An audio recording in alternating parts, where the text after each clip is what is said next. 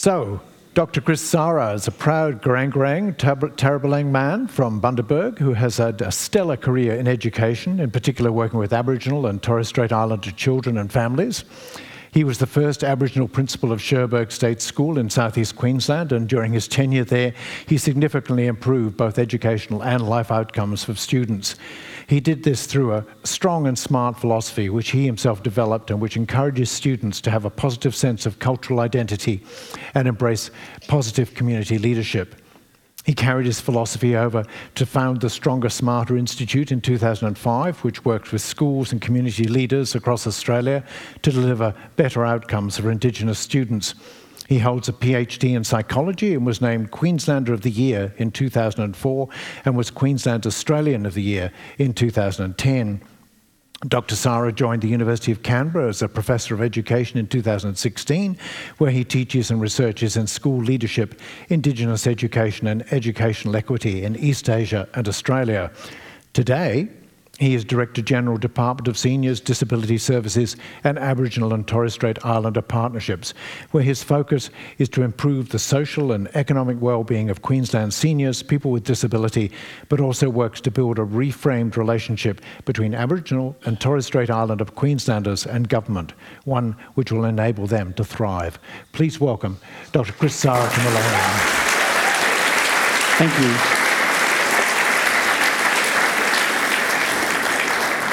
Look, thanks so much for taking the time to come up to Maleny to speak to us. We've got a lot to talk about tonight, but I'd like to begin with you, if I may, with your personal life, and not simply because of natural curiosity. Reading your book, it comes very quickly obvious that the development of your ideas about education and a lot of other things comes directly from your own experience. As I understand it, you grew up in Bundaberg, the youngest of 10 children? Mm-hmm. Yes. Yeah. And your mother? Actually, technically it's youngest of 13, because I have a brother and two sisters who live in Italy, different mother. So I have two sisters who live in Italy and a brother from another mother. Yeah, I mean, that was one of the questions I was going to ask you, actually. I mean, sorry, I'm jumping the gun. No, that's fine. How was that I mean, did that ever come up? Your father was an Italian, right? And he had come here. How did he meet your mother? How did that happen? He came out to Bundaberg in the 1950s after the Second World War, and like a lot of Europeans did at the time, looking for work and all of that. He, like a lot of European men, very hard workers, and you think he must have been about 24, 25, 26. So you imagine being a 24-year-old deciding that you've got to up and leave, especially if you've got a wife and 3 children as well. We didn't talk so explicitly about it, but we knew that we had family in Italy. We hadn't had much contact with them. But as time went by, we've had a lot of contact with them, and we're very, very close. Yeah. So, I mean, I imagine it was a fairly crowded house there in Bundaberg with 10 children, yeah? It's very hard being the youngest of 10, Stephen, because when they give out the chores and they delegate. So there's 6 boys and 4 girls, and they delegate down. So who am I going to delegate to? So basically, I did everybody's chores in the house. Yeah, there's nobody else to kick except the dog, really, below you. Yeah. No, it wasn't until I wrote the book, which is 10 years old now, that I realised what comes with being the youngest in such a big family, you know. So we we still have the old house that we grew up in. It was a big old sort of Queenslander at East Bundaberg, straight across the road from Milliquin Mill. And shout out to my mate Patrick Cumner, who's from Bundaberg, who we went to primary school together. And also John Barletta, who's a fellow Bundaberg guy, whose father was Italian also.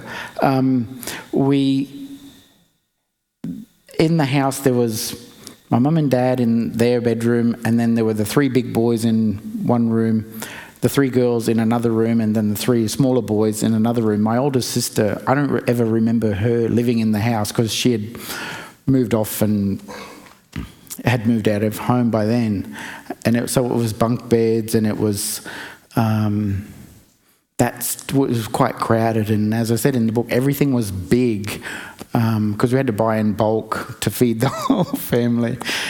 But what I learnt, when I wrote the book, I reflected upon the circumstance where when you're the youngest, you can't bully people to get your own way. So instinctively, and rightly or wrongly, I learned a lot without knowing that I was learning it, about how to read people, how to manipulate circumstances, how to kind of get what you wanted, knowing that you couldn't bully your way to get what you wanted. So you had to create factions in the family, that kind of thing. But I picked up a lot of, I guess, interpersonal skills and that kind of thing just by reading situations and knowing. And I kind of think that that's made me successful in the roles that I've done, but also, I don't know if it was it's just how my brain is wired, I think. I yearned privacy and my own space, so I would often, and still just enjoy the prospect of disappearing into my own head. And I think part of that was because we lived in such crowded conditions that I yearned for time alone by myself to explore my own thoughts and things like that. Yeah. And I mean, you write in the book that as a growing up, you weren't even really particularly aware of yourself as an Aboriginal. It was just a family that you lived in. It was only later that kind of came. Yeah, I think we always knew that we were just blackfellas, and I think it's probably more accurate to describe that we weren't somehow aware that Aboriginal was supposed to be a problem somehow, because we were just blackfellas, and we knew that when I would go fishing as a kid at the Burnett River, I knew that, my people had been fishing in that river for years, and we were not drilled by it, but we were just made to feel proud of that. And so when you get in the upper kind of years of primary school and high school, there are these kind of subtle messages that try to teach you that being Aboriginal means that you're somehow inferior. So it started to register late in primary school, high school, when a sense of expectation about who we were and what we could achieve was kind of implied that we shouldn't expect too much for ourselves because we came from East Bundaberg, with my mate Patrick over here. He was from Telegraph Road, and they were like the poor white kids, and we kind of found each other, But yeah, you're right. It wasn't until those later years, and for me, it's thankfully, thanks to my mum, we just were always proud to be Aboriginal, and we owned it, regardless of the bullshit that was around us. She was quite an activist in her own right, yes? Yeah. She was, the thing, I think, I reflect on the combination of my mum and my dad together. So to your earlier question, they probably found each other in Bundaberg at the margins of society, blackfellas and the wogs were sort of get out of the way over there. And so they found each other at the dance halls. They were neither of them would have enjoyed being part of the mainstream. So they found each other at the margins, which I think is quite gorgeous when you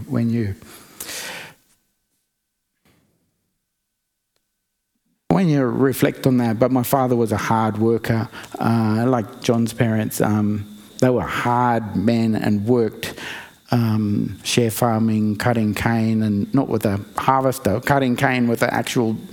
They were hard men, and we worked alongside him. I think I mentioned in the book that's how we made our transition from boyhood to manhood, was by working alongside my father and my older brothers. And then when you pick tobacco as a 12-year-old, you're getting paid $1 an hour while the men are getting paid $6 an hour. And then eventually you come 14, 15, and then the men are getting paid $8 an hour and you're getting paid $8 an hour. And so you think, I've made it to manhood. It's pretty cool to reflect on and to learn the value of work in that circumstance. And then put that alongside my mum, who was such a fierce campaigner for humanity and standing up for the rights of blackfellas. and just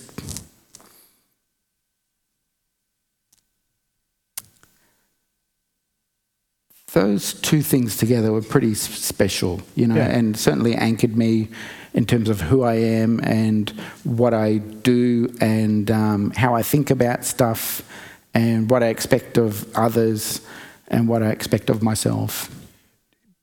Just sticking with that thought about expectation, Dominic, because this is something that comes through time and time again in the book, is that what you said there about when you got into sort of senior high school and things like that, you found that there was this business of expectation was two-sided. There was both the education system didn't expect a lot from you, but you had kind of somehow swallowed that yourself so that you didn't expect a lot of yourself in that field either. Would that be fair to say? Yeah, it's true, because again, we went to school. We knew that going to school was important, and my mum pushed us. And my father, he didn't speak good English, but in his own sort of broken English, he said, "Keep your brains in a school," because he knew that it was important, even though he never went to school himself. Is keep your brains in a school, and Mum always signalled that education was important, but because they hadn't experienced what finishing primary school was like and even going near high school, they'd never experienced it, and so they wouldn't have really known how it worked, and how things like having a relationship with the teacher of your kids is an important thing, so that you can assert an expectation about what you want for your kids and all of those things. Those things put teachers on notice and thought, "Oh, I better push this kid really hard," But I thought that going to high school, you just had to pass your exams, and that was enough. Nobody taught us this rule that I only learned subsequently as a guidance counsellor, that when you're in grade 11 and 12, you have to push really hard to get the highest scores that you can, because that opens up more doors. I could land on 51%, and I thought that was enough, just pass, and that was all right. I didn't really understand how the system worked. Yeah. But you were, at that point, this is one of the things that comes through in the book all the time, because you acknowledge a lot of people for the steps up that they gave you through these things. There were some teachers there who recognised that you had the smarts to go on, weren't there? Yeah, I wrote about Mr. Rimmer, who was he's unfortunately passed some years ago now, a POMI teacher, and he was a little bit brown skinned as well. And I remember him, when I was in grade 9 history, he taught us, and he made the lessons interesting, and he sucked us all in as grade 9 boys, because he'd play music and he'd teach us history, and he'd tell us all about the history of rugby league and those sorts of things. Kind of seduced us into learning about history, which is really clever when you think about it. But he rang my mum at one stage to say,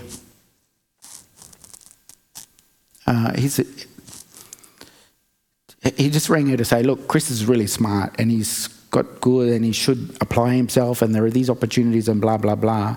And you've got to make sure he turns up to the awards night and all of this kind of thing." And I remember thinking, that's weird. Like, what is the bloody teacher ringing up my mum for, because nobody else had bothered to do that. Nobody would go out of their way to let my mum know that they thought I was actually smart. But I reflect on that, and I think it was his way of saying to me, you are really smart. And so in the midst of this array of school teachers that I'd had over the years, who were prepared to collude with this perception that average is good enough for me because I come from East Bundaberg on that side of the railway track, that I shouldn't expect too much for myself. So I didn't expect too much for myself, and a whole bunch of educators colluded with that perception, and so I was never caused to question it. And so I never did. But then, lo and behold, you end up going to Teachers Training College, become a phys ed teacher, go on, you do your masters, eventually you even do a PhD, going through this whole process. And then years pass, and one day you get a phone call saying would you like to take on the role of principal in Cherbourg School? I should say that on finishing high school, I did go off to teachers' college, and it was only by it was a little bit of a luck and a convergence of circumstances at the time, because I didn't, like I said, I thought 51% was good enough, and to get into phys ed, you had to have this 9, I don't know if it means anything, it'll mean something to some people here. 9-10 was the TE score, tertiary entrance score back in the day. This is like before the war, TE scores. Iraq War. Or pick anyone these days. But last century, when we had TE scores, my score was 750, which was average. To get into phys ed, you had to have a score of 9-10. So I was nowhere near the score. But luckily for me, there was a bunch of folks, unbeknownst to me, who wanted to run a program to get more Aboriginal kids into secondary teaching. So I was given, they took me to Brisbane. I forget if I flew or not. No, I would have drove down on a bus or something. And did an interview, and they said, yeah, we think you can do this. We think you're smart enough. We're going to give you entry to study phys ed. And so I'm 17, right? And I'm looking at this TE score for 9-10, because everyone's talking about what the score was. 990 was here, and I'm 750. And I was saying to them, yeah, no, I don't think I could do that. You got to be smart to do that. And they say, oh, don't worry about that. The course is 3 years. We'll just spread your course out over 4 years, and you can just start off on a lighter workload and just get a feel for it. Because in ordinary circumstances, you do 50 credit points a semester for 6 semesters. They said, we'll just start you off on 30. I said, oh, okay. They said, it'll take you longer to do the course, but that's okay. People fail, and that's no big deal. I said, oh, all right. So I signed up. I moved to Brisbane. shared a flat with Auntie Molly and my sister Liba, which is a story on its own. But I started teachers' college, and it wasn't. In the first semester, I went okay. I did really well, actually. I met Dr. Gary McLennan, feisty Irishman, who I talk about in there. And he really got into my head and said, he got in my head and grabbed me by the sort of intellectual scruff of the neck and forced me to look at myself and see who I really was compared to what society was letting me believe I was. Yeah. And that sort of shocked me a bit. I was 18 by this stage, and it was a shock. So by the second semester, I'd started off on a 60% workload. The second semester, I'd done a 80-90% workload, and it was like this huge clunk in my head. I'd figured it out, and with Gary's help, I thought to myself, I can see what's happening here. And as it stood, I was going to take 4 years to finish this course, a 3-year course. But I said to the people at the time, I want to finish this course in 3 years, the same as everybody else. And for the last 2 years, it was going to mean I'd have to work 110, 120% workload to catch up on the work that I didn't do in the first year. Does that make sense? Yes. And it was that circumstance that really that was the epiphany for me, because I went through the second year doing more than all of the other kids who had that 9-10 score, and here's me chugging along, working my ass off with that 750 score, passed everything while other kids were failing who were supposed to be smarter than me. I got into the third year, passed everything, and in that moment I was committed. I was determined to not let the people down who'd given me a chance, but I was determined to prove, I think.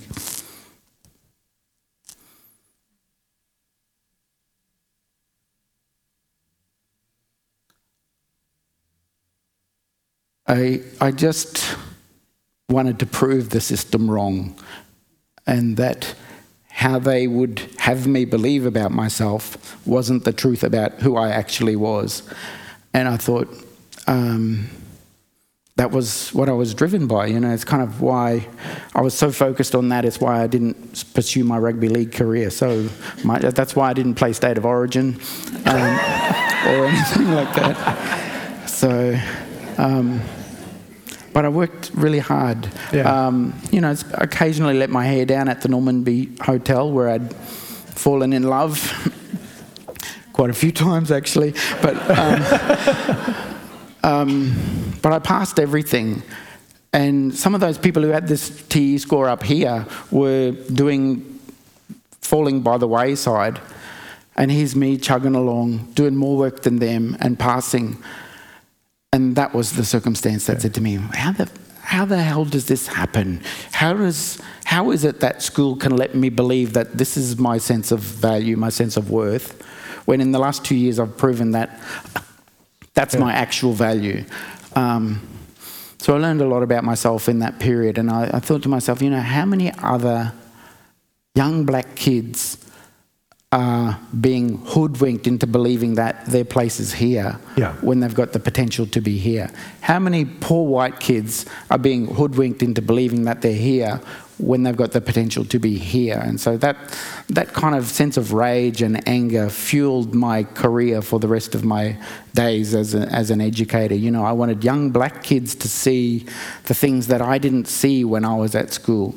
Yeah. And I wanted poor white kids to see the things that needed to be seen, and I wanted teachers to see the things that they needed to see so that they didn't sell kids short in what is such a magnificent profession that we should never underestimate, or we should never as teachers collude with mediocrity when there's so much potential to be had and unveiled in every kid, regardless of where they come from.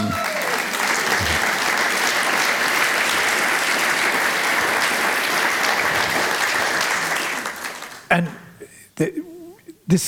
what you're saying there is something that a lot of teachers feel, but there's very few people who actually have been able to kind of express that and take that out and actually change educational systems. And I would like to jump back to that Cherbourg thing, because when you were offered the job as principal of Cherbourg, I think it'd be fair to say the school was a mess. Yes.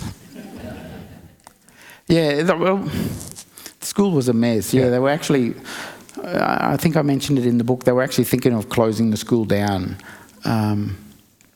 which is interesting because it causes me to wonder why they send a blackfella in, run it into the ground and close it down. But they were thinking about closing the school down and just busing kids into Mergen, which is 5 kilometres up the road. And the kids were chaotic, yes. And the families had their challenges. But that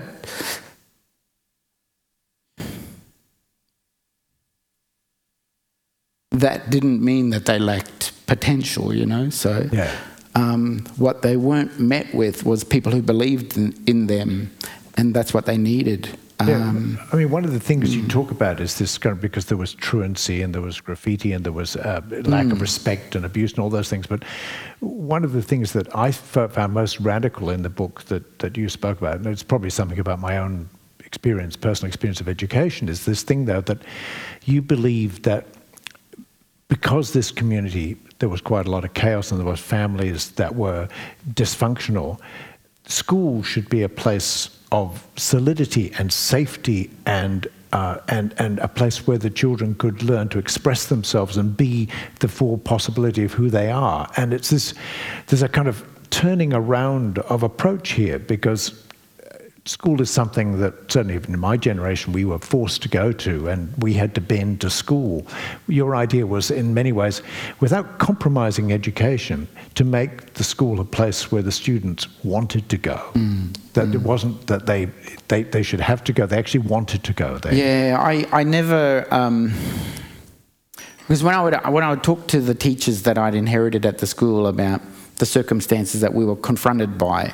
You know, why am I seeing kids running up and down on the roof? Why am I seeing bloody rubbish all over the playground when we wouldn't see this in another school? Why am I seeing kids swearing at the teachers and all of that kind of thing. Why am I seeing classrooms empty and all of that? And the teachers would say to me, oh, well, it's because the parents don't value education, and it's because there's a lot of alcohol and gambling in the community, and it's because of this and it's because of that. And all the while they're pointing the finger that way, never ever reflecting on what it is that we're doing as the teachers to create a circumstance that kids would want to turn up to. And that was the conversation that had to be had. And so, you know, subsequent to Cherbourg, and because of what I watched with my own eyes at Cherbourg, I will never collude with or entertain this circumstance or a thing where teachers say to me, or principals say, it's very hard. You know, I think in here I wrote about visiting a school in the Northern Territory where they'd given me the whole same tripe, you know. Oh, it's because there's a lot of gambling, it's because of this, because there's a lot of sexual abuse. And my response to that is, well, you're paid to be in this relationship with the kids. And what you're telling me is, if this is all true, what you're saying about sexual abuse and domestic violence and all of that kind of stuff out there, and kids are not turning up to school, they're making a choice to locate themselves amongst alcoholism, sexual abuse, domestic violence. What the hell does that say about the school that you're offering? This air-conditioned school. Yes. And they're choosing that rather than this school. So what the hell does that say about what you're offering? And so I just don't buy it, and I don't think any of us should buy this about kids not... Of course, if kids were sleeping in their own bed and all of that kind of thing, and had breakfast in the morning and all of that kind of stuff, then it would be easier. But teaching children is about the relationship with them, and we're paid to be in that relationship, and we've got to create a circumstance where a child would choose to get away from that and be present with us, you know. And if that exists, then this part shouldn't be too hard. Surely we can offer them somewhere in their lives where they've got a structured learning environment, the air conditioning. If they're hungry, give a kid a sandwich or something, you know. And let's get on with it, you know. Yeah. So I don't buy for a moment this thing about, and I've been around all of Australia pretty much. I've never found one Aboriginal parent who doesn't value education. They may not value the education that's on offer in their particular communities, but every Aboriginal parent wants all of their children to get a good education. So, I mean, you were at Cherbourg as principal for what, 6, 8 years? Something? 6.5 years. 6.5 years, something like that. And then you went on to form the Stronger Smarter Insitute and did all those things. But Cherbourg was a primary school, so these children were then going to have to leave that school and go into a high school in Mergen with a whole lot of white kids and everything like that. And your ambition, really, your stated ambition was to have them be equally literate and numerate as any of the other white kids that were coming into that. And they were. Yeah. They were. And they were, to the extent that they got accused of cheating when they turned up to grade 8 at Mergen High School. So that is the sort of bullshit that 12 and 13-year-old kid had to contend with. But, you know, thankfully, there's a really good principal at Mergen High School. But, yeah. So I wanted them to be ready to go at high school. But I guess it sheds the light on sometimes getting kids strong and smart is not enough, because they are not the problem. The problem are these forces that exist and these expectations that exist around them. So if they'd gone from being strong and smart at Cherbourg School into an environment that was going to embrace and acknowledge them as being strong and smart, they could have gone anywhere, and lots of them did take off and fly. But it points to the need for all of us as teachers to meet every child with high expectations and a commitment to expose every child to their own sense of potential. Absolutely, yeah. I'm just thinking the time here. I'd like to move on a little bit, if I may. As I said in the introduction, you are now the Director General of a department that's seniors and disabilities, but it's also Aboriginal and Torres Strait Islander affairs. Is it called partnerships? Is it? I think it's partnerships. Partnerships. Yeah. And I realise that you're not going to be talking here as the Director General. You're here as Chris Sarra to talk about this and everything like that. But there's a real hunger in the community, I think, at the moment to know how to respond to the possibility of a referendum later on this year on the voice. Yeah, let's talk about that. I just need to explain one thing. On the book, my hair is very long here. There's a reason for that. It's because this photo was taken in the middle of last year and the Cowboys were winning. And I didn't want to cut my hair in case they were... Anyway, so important that you know that. Yeah. But let's talk about the voice. I think it's a really important topic. And but even, I mean, I'd like to talk a little bit about, the voice in particular, about the Makarrata and what that means. But I'd also like to talk about what the Queensland Government's doing, because the more in preparation to speak to you, I've been spending a bit of time on your department's site on these various things, and I find that... Does it look all right? In terms of government sites, it's a mile ahead of a lot of other ones, I have to say. But the bar's fairly low in there. But one of the things that immediately came to mind was that the Queensland Government has instituted a process of working towards treaty and working towards truth-telling, and there's a $300 million fund towards it. There's a year. There's money being put into every year. I didn't know about that. I'm somebody who follows the news, who knows things. I didn't know this was happening. I wanted to ask you two things, for you to please tell us a little bit about what's happening, and then also tell us why we don't know this. I think there's some feedback in there for me.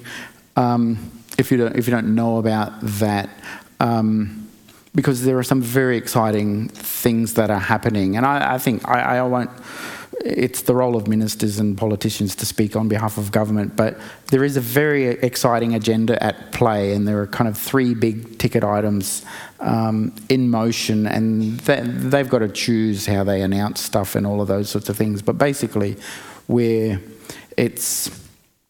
are 3 big chunks of work. One is around the what we call the local thriving communities agenda, which is about bringing forward local Aboriginal leadership and Torres Strait Islander leadership to have a say in how we, in the relationship with them as government, do service delivery and service design on the ground. It just makes sense to do that.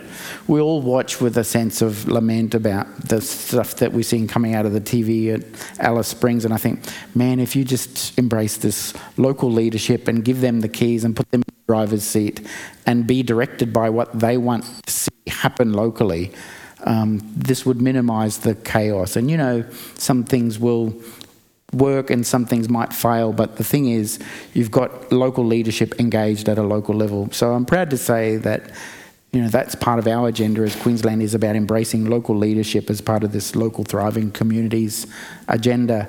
Then we're in the pursuit of the voice stuff. I was in a meeting with some really cool people today. There's been a First Nations consultative committee established to give us advice on how they think the voice should be structured within the voice to the Queensland Government and the Queensland Cabinet should be structured. So that's a process at play. And that's not so much about localised service delivery and service design. It's probably more about policy delivery, policy design. And that work will continue regardless of what happens in the referendum. And then, of course, there's this other big chunk called the path to treaty. We're waiting on, there'll be a truth-telling and healing process that is imminent, that I think will be great for the psyche of us as Queenslanders and for Queensland, and that's about positioning the Queensland Government and communities for a state of readiness about negotiating treaties, which would reflect on the sort of conversations we should have had right at the start of the relationship, So it's about reflecting on the past and recognising and making good on the mistakes we've made in the past, but also seeking agreement about how we should coexist on this land that we now share into the future. So these are things that... Can I interrupt you there? What does truth-telling practically, how's that going to look? Are they going to be a tribunal or something? Like, I mean, truth-telling that happened in South Africa after apartheid, and there's various other countries that have seen this happening. Is there a model? Is there some kind of structure? Yeah, look, I think it's probably too early to make those sorts of... that design elements haven't been finalised, and I'll leave that for the politicians to announce at the right time. But basically there will be a process whereby we can speak the truth about our history. And I think overall, like conceptually, this is a good thing for us as Queenslanders, and it allows us to transcend from this circumstance where we're pretending, or some of us pretending, that these atrocities didn't happen in the past, and but we all kind of know that there's skeletons not only buried, but skeletons just lying around in our past. Yes. So let's just recognise them, learn from that, and seek some agreement about how we coexist. I think if we can recognise our past, own it, learn the lessons from it, make good where we can make good, that puts us in a place for a much more honourable relationship going forward, rather than us not have a process and we just keep bouncing along pretending. Yes. Yeah, not kind of, we're all pretending to ignore these bodies that are metaphorically buried or still lying around. Yeah. I think, as blackfellas, this is a good thing. When I speak about it, think about it as a public servant with a very strong interest in serving the Queensland public. I think it's a good thing. It just allows us to get to a more honourable position than where we're at the moment. And out of that, you think something will come which will allow a treaty to be to be drawn up, some sort of treaty between First Nations people and the present government? Is that the goal? If I let you in on the kind of thinking that's occurring at the moment, what's appearing most likely is that it's not one treaty, it's probably more of a whole range of treaties. So for me, for instance, my hometown is Bundaberg. That's my grandfather's country. Taribelang, north of there, is my grandmother's country.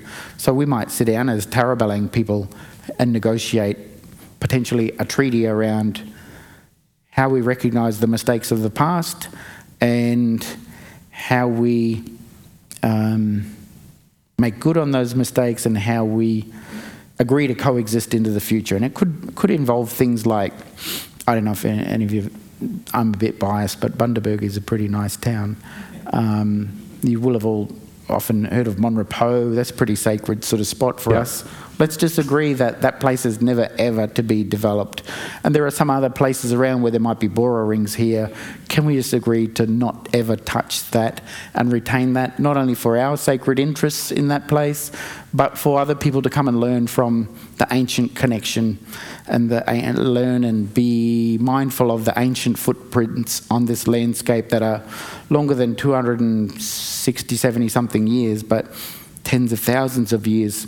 That's something that we treasure, but it's something that you should treasure. So can we agree not to bulldoze that and thing? And we might say, all right, if there's going to be developments of the port or digging up some stuff over there, can given our circumstance and that we're traditional owners of this country, can we get a piece of that action to ensure our sustainability and vibrancy into the future? Or can we commit to having a cultural centre, or, Queensland Government, you've got schools and police stations.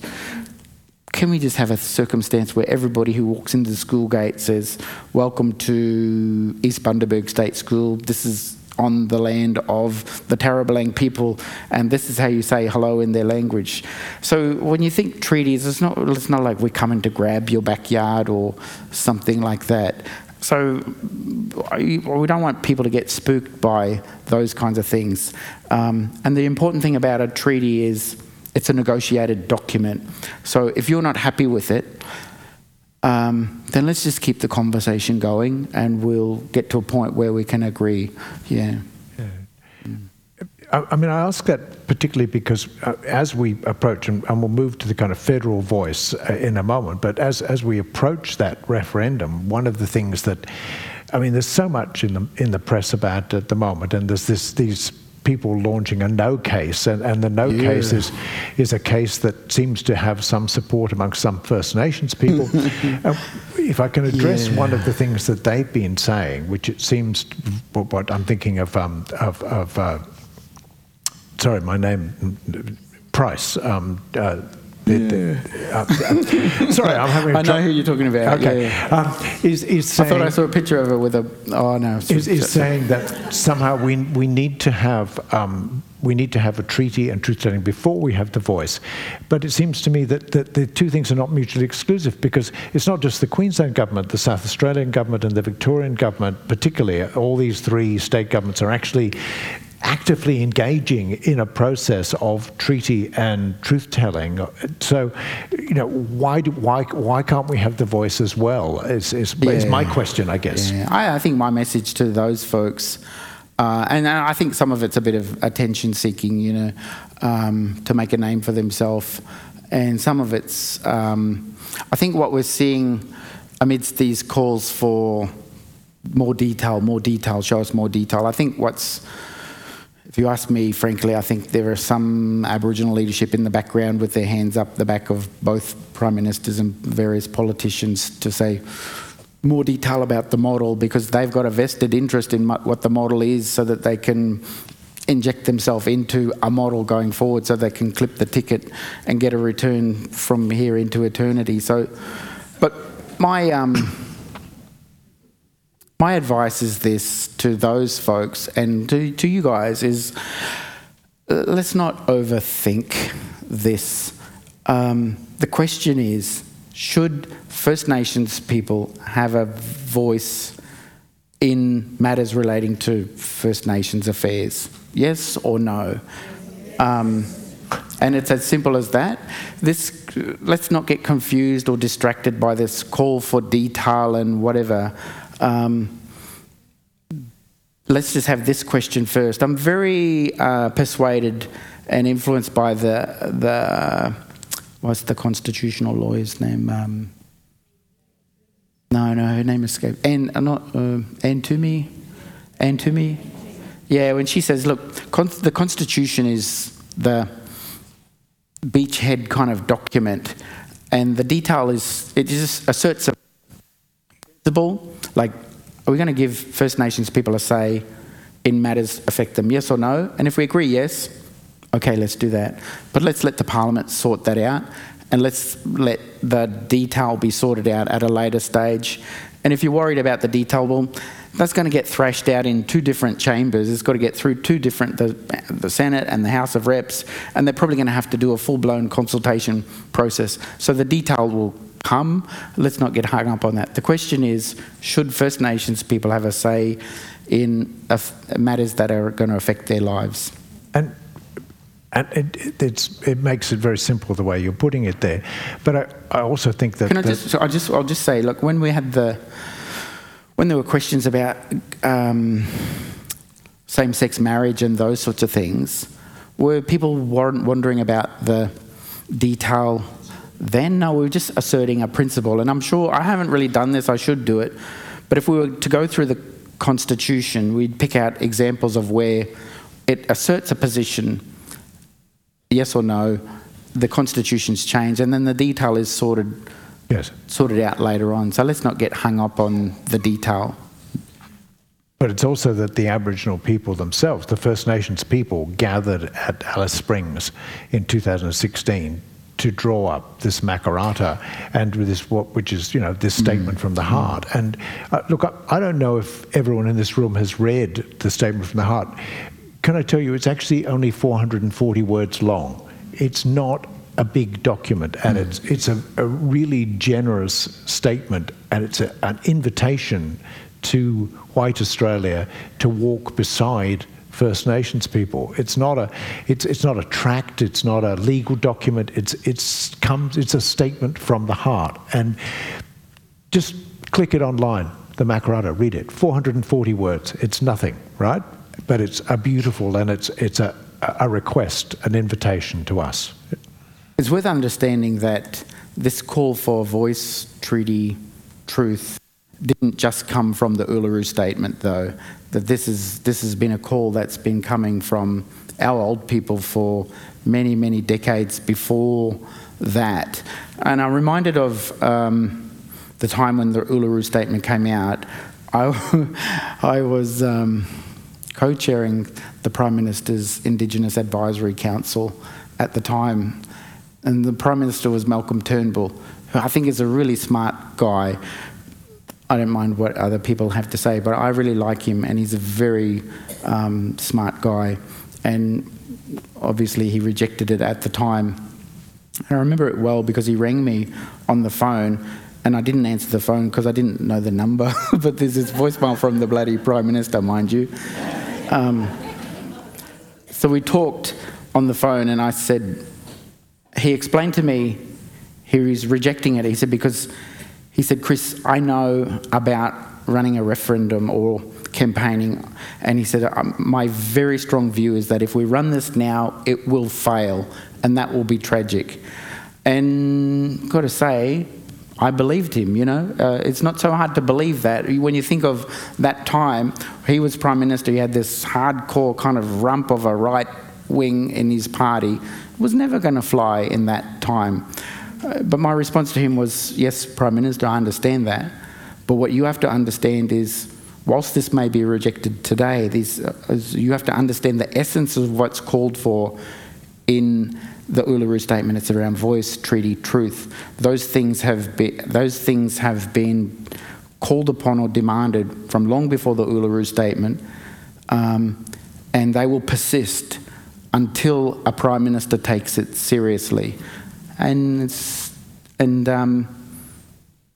along comes a new Prime Minister, along comes a change of circumstance. I spoke with Malcolm Turnbull late last year, and he's shifted. He said, yep, the country's ready for this. You know, the times have changed. So I think he cops a hiding for his view at the time, but I think his view was right at the time, you know, that it wasn't the right time. But I think now is the right time. It's made a little bit crazy by some crazy folks. I won't say any names, but it is, I suppose it's to be expected. I think what disappoints me is some people are coming across quite unhinged in the conversation, and you have to question their motives. But my advice is, let's not overthink this. It's a simple question. Should First Nations people have a say in First Nations affairs, yes or no? There's plenty of data to suggest that we haven't done a good job of it. So let's just embrace the agency and the humanity of First Nations Australians, and let's trust us as blackfellas to know what we want and know where we're going and know how to get there. I'm also intrigued by those folks who are, those non-Indigenous folks who are saying, where's the detail, or they'll say, how is this going to affect change the lives of young Aboriginal children or mothers who are enduring domestic violence in remote communities and all of that kind of stuff, and they do their chest beating around that. And for anybody who's not persuaded one way or another, or doesn't have a deep understanding about the complexities of such issues, you sort of think, yeah, actually, how is it going to change the lives of people like that? So there are two things I want to say about that. One is, as blackfellas, we've been raising concerns about this for a long time, and in circumstances where our voice has been embraced, we've been able to make the changes that are required. Secondly, I'll say this.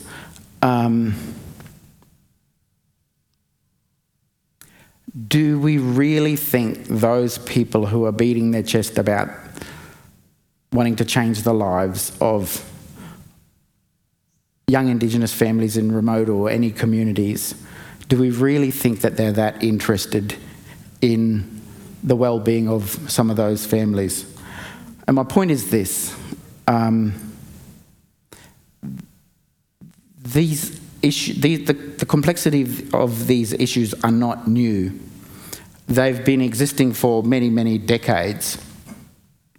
So decades ago, where were these people beating their chest about the conditions that Aboriginal communities were being subjected to, you know, not running water, exposure to abuse and domestic violence and dysfunction and all of that kind of thing? Where were these people beating their chest about wanting to make a difference to their lives back then? They were nowhere to be seen. And so, frankly, my view is if they had shut their mouth back then, they probably should shut their mouth now.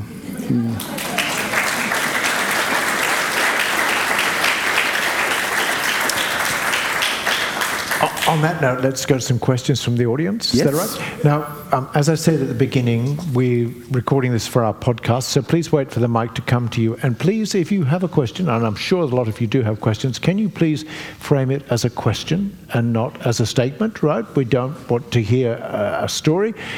Chris will take your question and answer it. But so please formulate a question rather than a statement. Do I have any questions in the audience? Yes, I've got one straight away here. All right, the microphone's coming. I see Kathy Jackson in the audience over there. Hello, Kathy.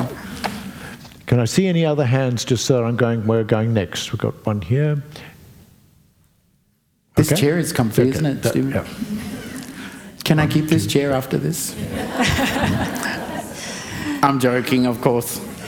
Dr. Chris, I would just like to make a comment to preface a question about truth-telling about massacres. On Australia Day, I was at a local remembrance service, and I know some of these Aboriginal people from other meetings in the community, but I've never thought about the fact that his grandfather and his people of that generation, so recent, were massacred here on the Sunshine Coast.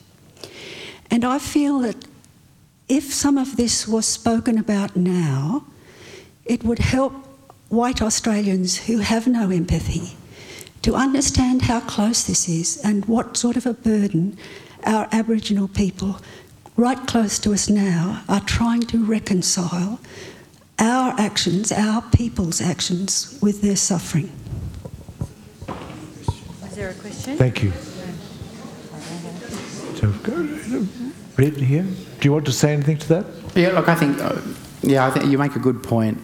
And I guess all I can do is underline my earlier comment about what's to be had from a truth-telling process. And by the way, it's not all about negative stuff. There are some really amazing stories about Aboriginal and non-Aboriginal folks walking together.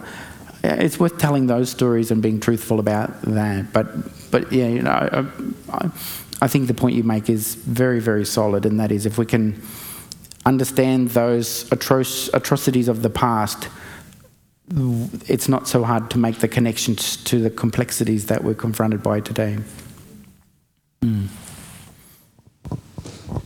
Thank you very much, Stephen. Chris, I hope I can call you Chris. Yes, you can.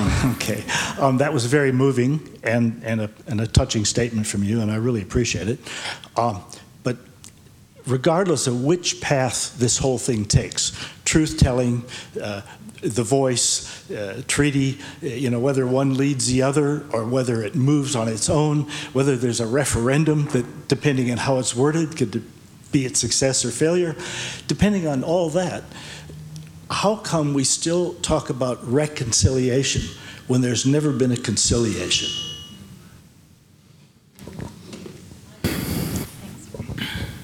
What's your name? Ricky. Can I call you Ricky? Your last name's not Ciliation, is it? Ricky Ciliation. No. See what I did there? I'm not really sure how to answer your question, Ricky, but the point that you make is, it's a point well made that we never really got the relationship right to start with, you know, so all I can do is agree with you. There's a lady with her hand up. There's two people just there, yeah.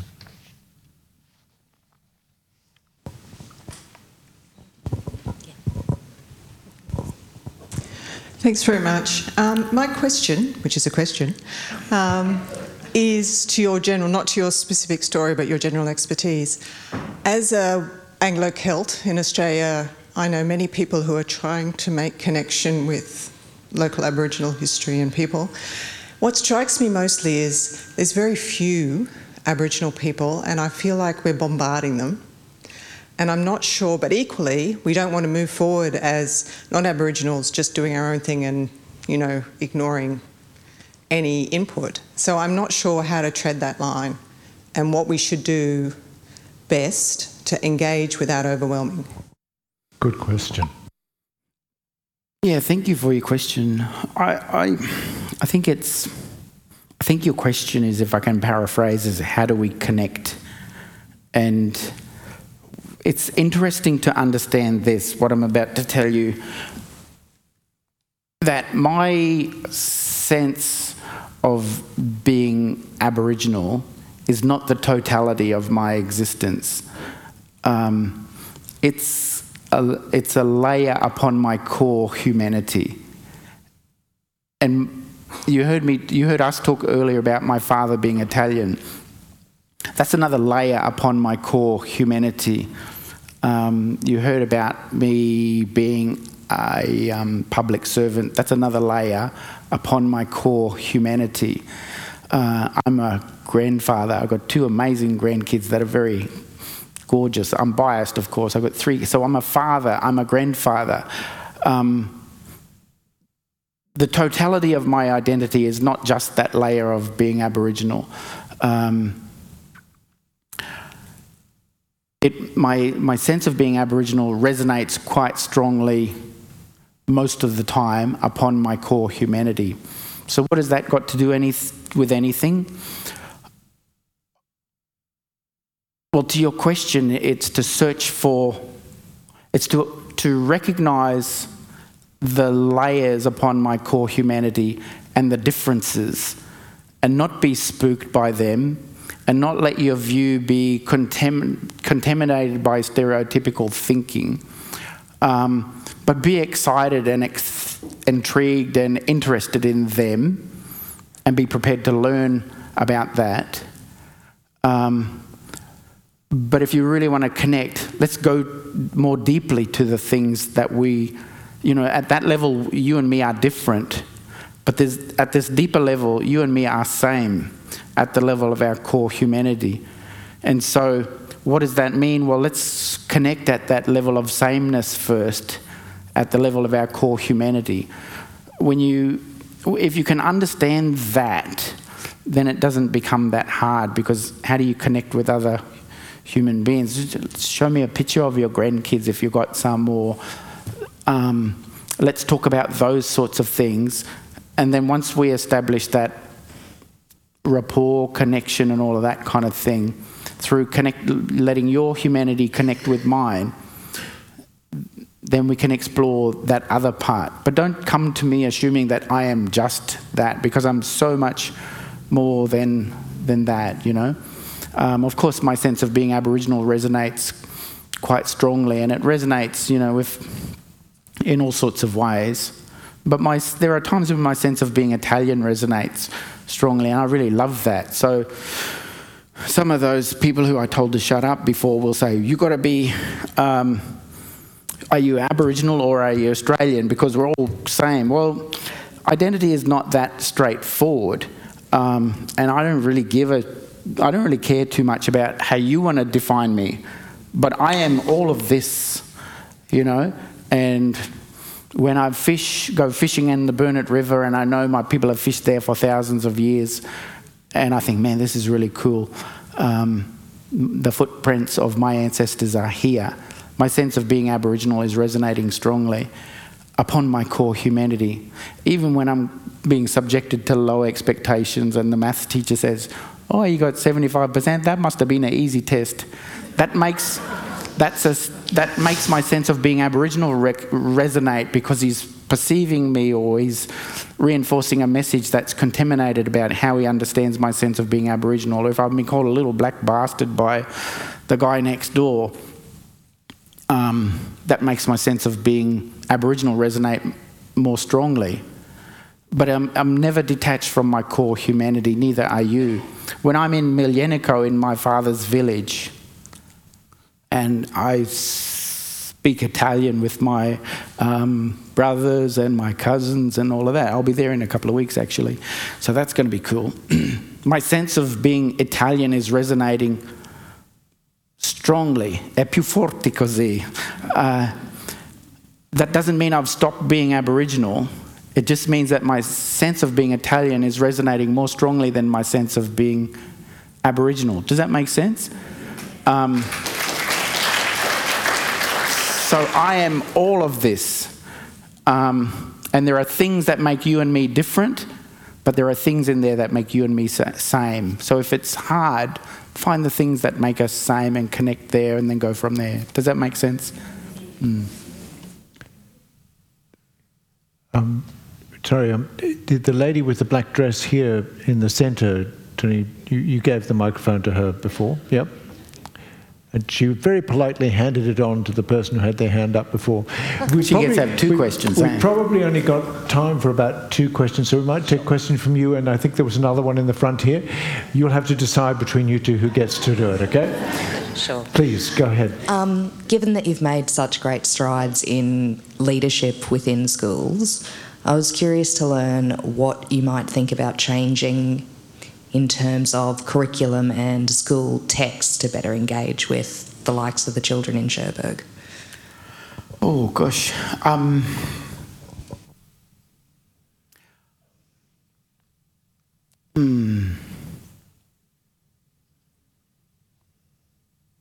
That's just one part of the relationship that a teacher has with a child, you know, and it's an important part. So there's the curriculum, and then there's the pedagogy, and then there's the relationship. To your specific question around the curriculum, I think what has to happen is local schools have to get better connected to local communities and get in a dialogue about the things that make the landscape special. And I think that's, you know, and the work that we do at Stronger Smarter does that. It tries to bring local communities and school leadership together for a deeper, more authentic relationship so that we can understand the context of where we are and we can inform the curriculum.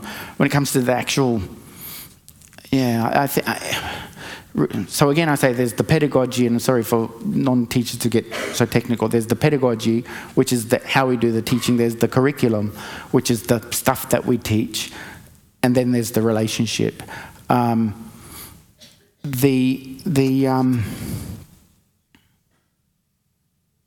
If the relationship is good, then we understand how to shape the curriculum or the learning experiences. So, you know, when I reflect horrifically on Cherbourg, you know, I think of kids doing colouring in sheets and all of that kind of thing, which is just not very good pedagogy, not very good curriculum.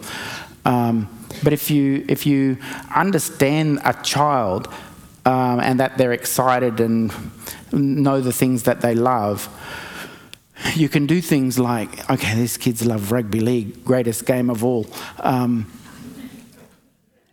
Write that down, Mark Newman.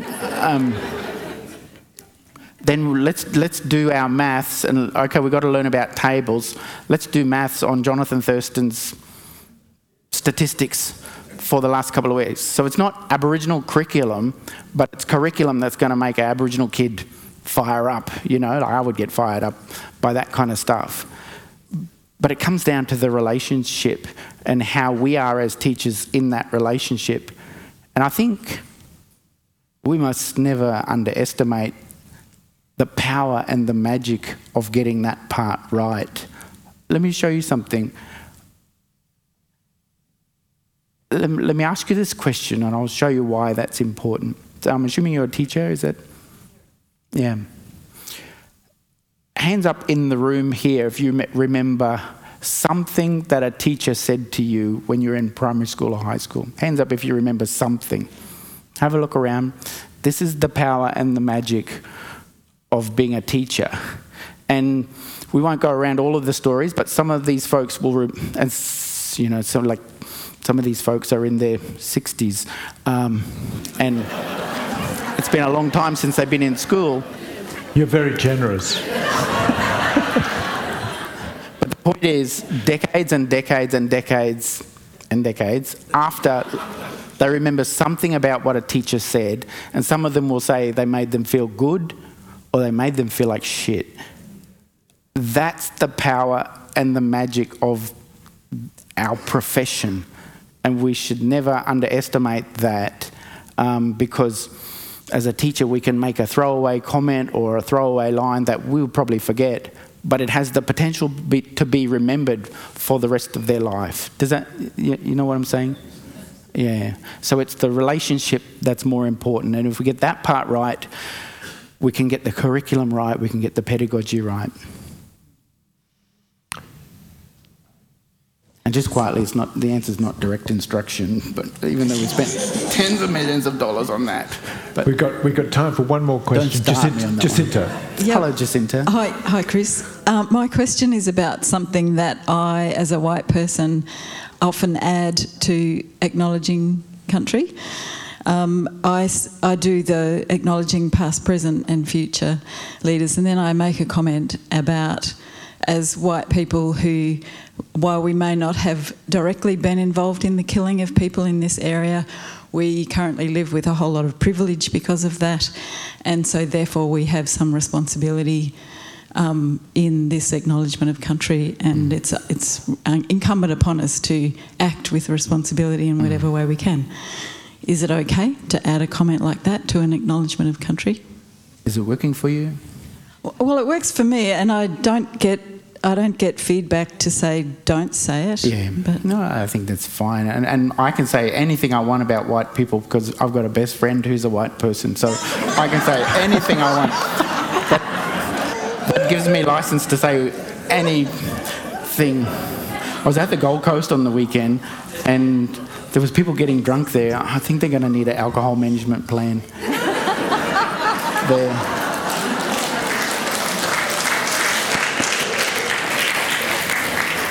But in the book, Stephen, we talk about a high expectations relationship. And so if you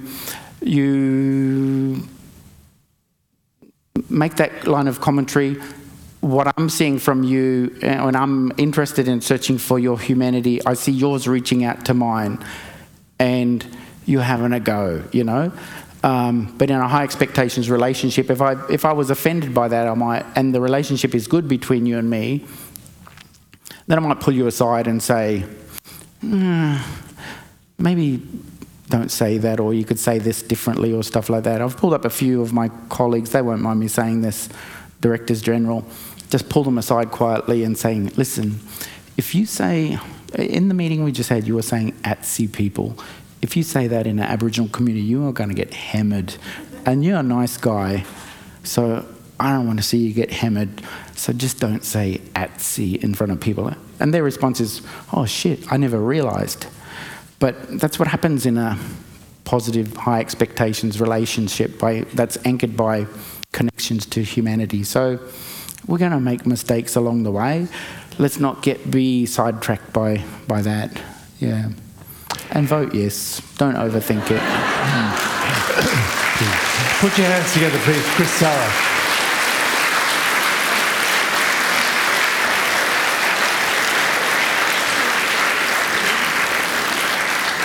Such a privilege to have you come up to Maleny for us. Thank you. I explained about the hair, right? Yeah. So, look, let me just, if I crave your indulgence just for a moment to give a couple of thank yous. Thank you particularly to Rob and Lee. They have, from Rosetta Books, they have both Joanna's and Chris's books at the back of the hall, and both Joanna and Chris will be back there sitting there signing books in a moment. Please go there and don't waylay them on the way. To Howie for sound and lights and recordings. We'll have the podcast up as soon as we can. I see Adrian Anderson in the back here. I'd just like to give a shout out to him because he was the one who made it available so that now we can have them on Apple Podcasts, so you can subscribe to them and appear on your phone magically by themselves. These events wouldn't happen without a lot of help from volunteers, and I'd like to express, without naming all of them, thank you very much to the Maleny Community Centre people who are doing the bar, to the people who helped me set out the chairs, who people on the door, the people who put the chairs away. Thank you very much indeed. We're also very pleased to be able to announce that we received funding from the Sunshine Coast Council for Outspoken in the last round of their Creative Industry Investment Program. The funds come jointly through the Arts Coast and the Art and Heritage Levy and RADF in partnership with the Queensland Government. Our next event, that will be on March the 10th. Probably most of you know about it. It's with Alexander McCall Smith. We will be doing it in the Maleny Primary School. We have already sold more than half the tickets, so if you'd like to come along to that night, I do recommend you get on the website soon and buy some tickets to avoid disappointment. Do you receive our emails? You don't? Please just go to Maleny, Outspoken Maleny website, scroll to the bottom of the homepage, put your name and your email address in. They will come into your box magically once a month or so. You can listen to the recordings on the podcast. There are 55 episodes on there now. There will soon be 57. Please, finally, thank you to all of you, our audience, for continuing to support these events. It's quite an exceptional thing that we have here, and it only happens because of you, and it happens because of these wonderful guests we have. Please put your hands together once again for Chris, Sarra, and Joanna Jenkins.